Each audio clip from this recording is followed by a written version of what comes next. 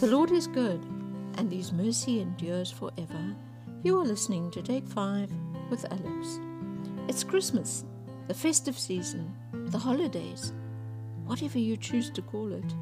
In South Africa, we are slap bang in the middle of summer, and because we live close to the coast, many holiday makers drive through our town to get to their destinations.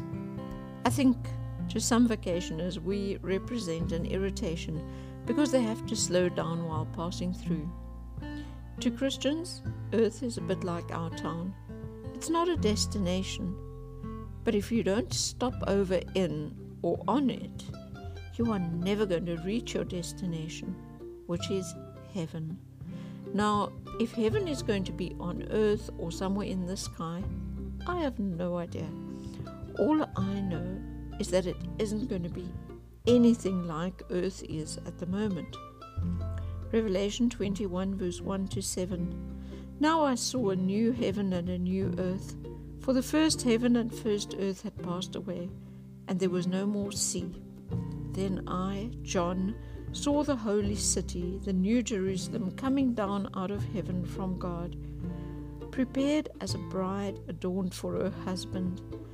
And I heard a loud voice from heaven saying, Behold, the tabernacle of God is with men, and He will dwell with them, and they shall be His people.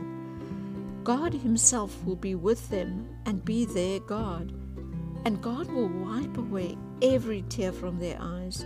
There shall be no more death, no sorrow, nor crying. There shall be no more pain, for the former things have passed away. Then He who sat on the throne said, Behold, I make all things new. And He said to me, Write, for these words are true and faithful. And He said to me, It is done.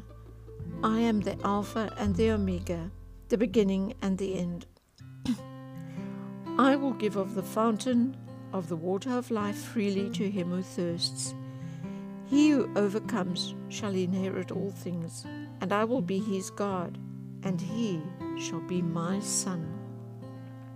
That doesn't sound like the life as we know it now, but what a wonderful thing to look forward to. We are on earth. We live on earth, but we are merely passing through on the way to a better life.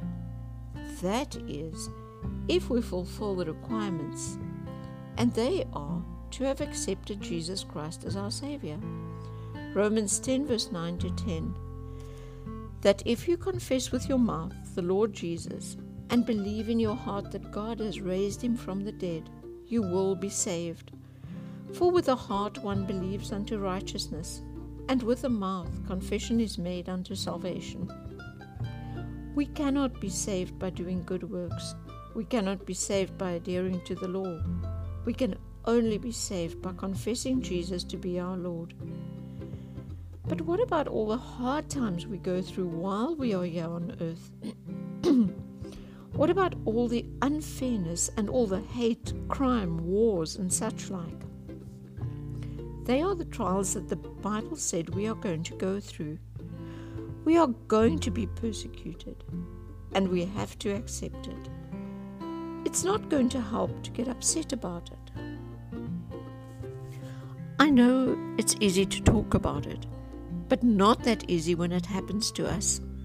I know the feeling of getting really indignant and hurt when someone unfairly slanders you. I also know what the right response is. Matthew 5 verse 43 to 48. You have heard that it was said, You shall love your neighbor and hate your enemy.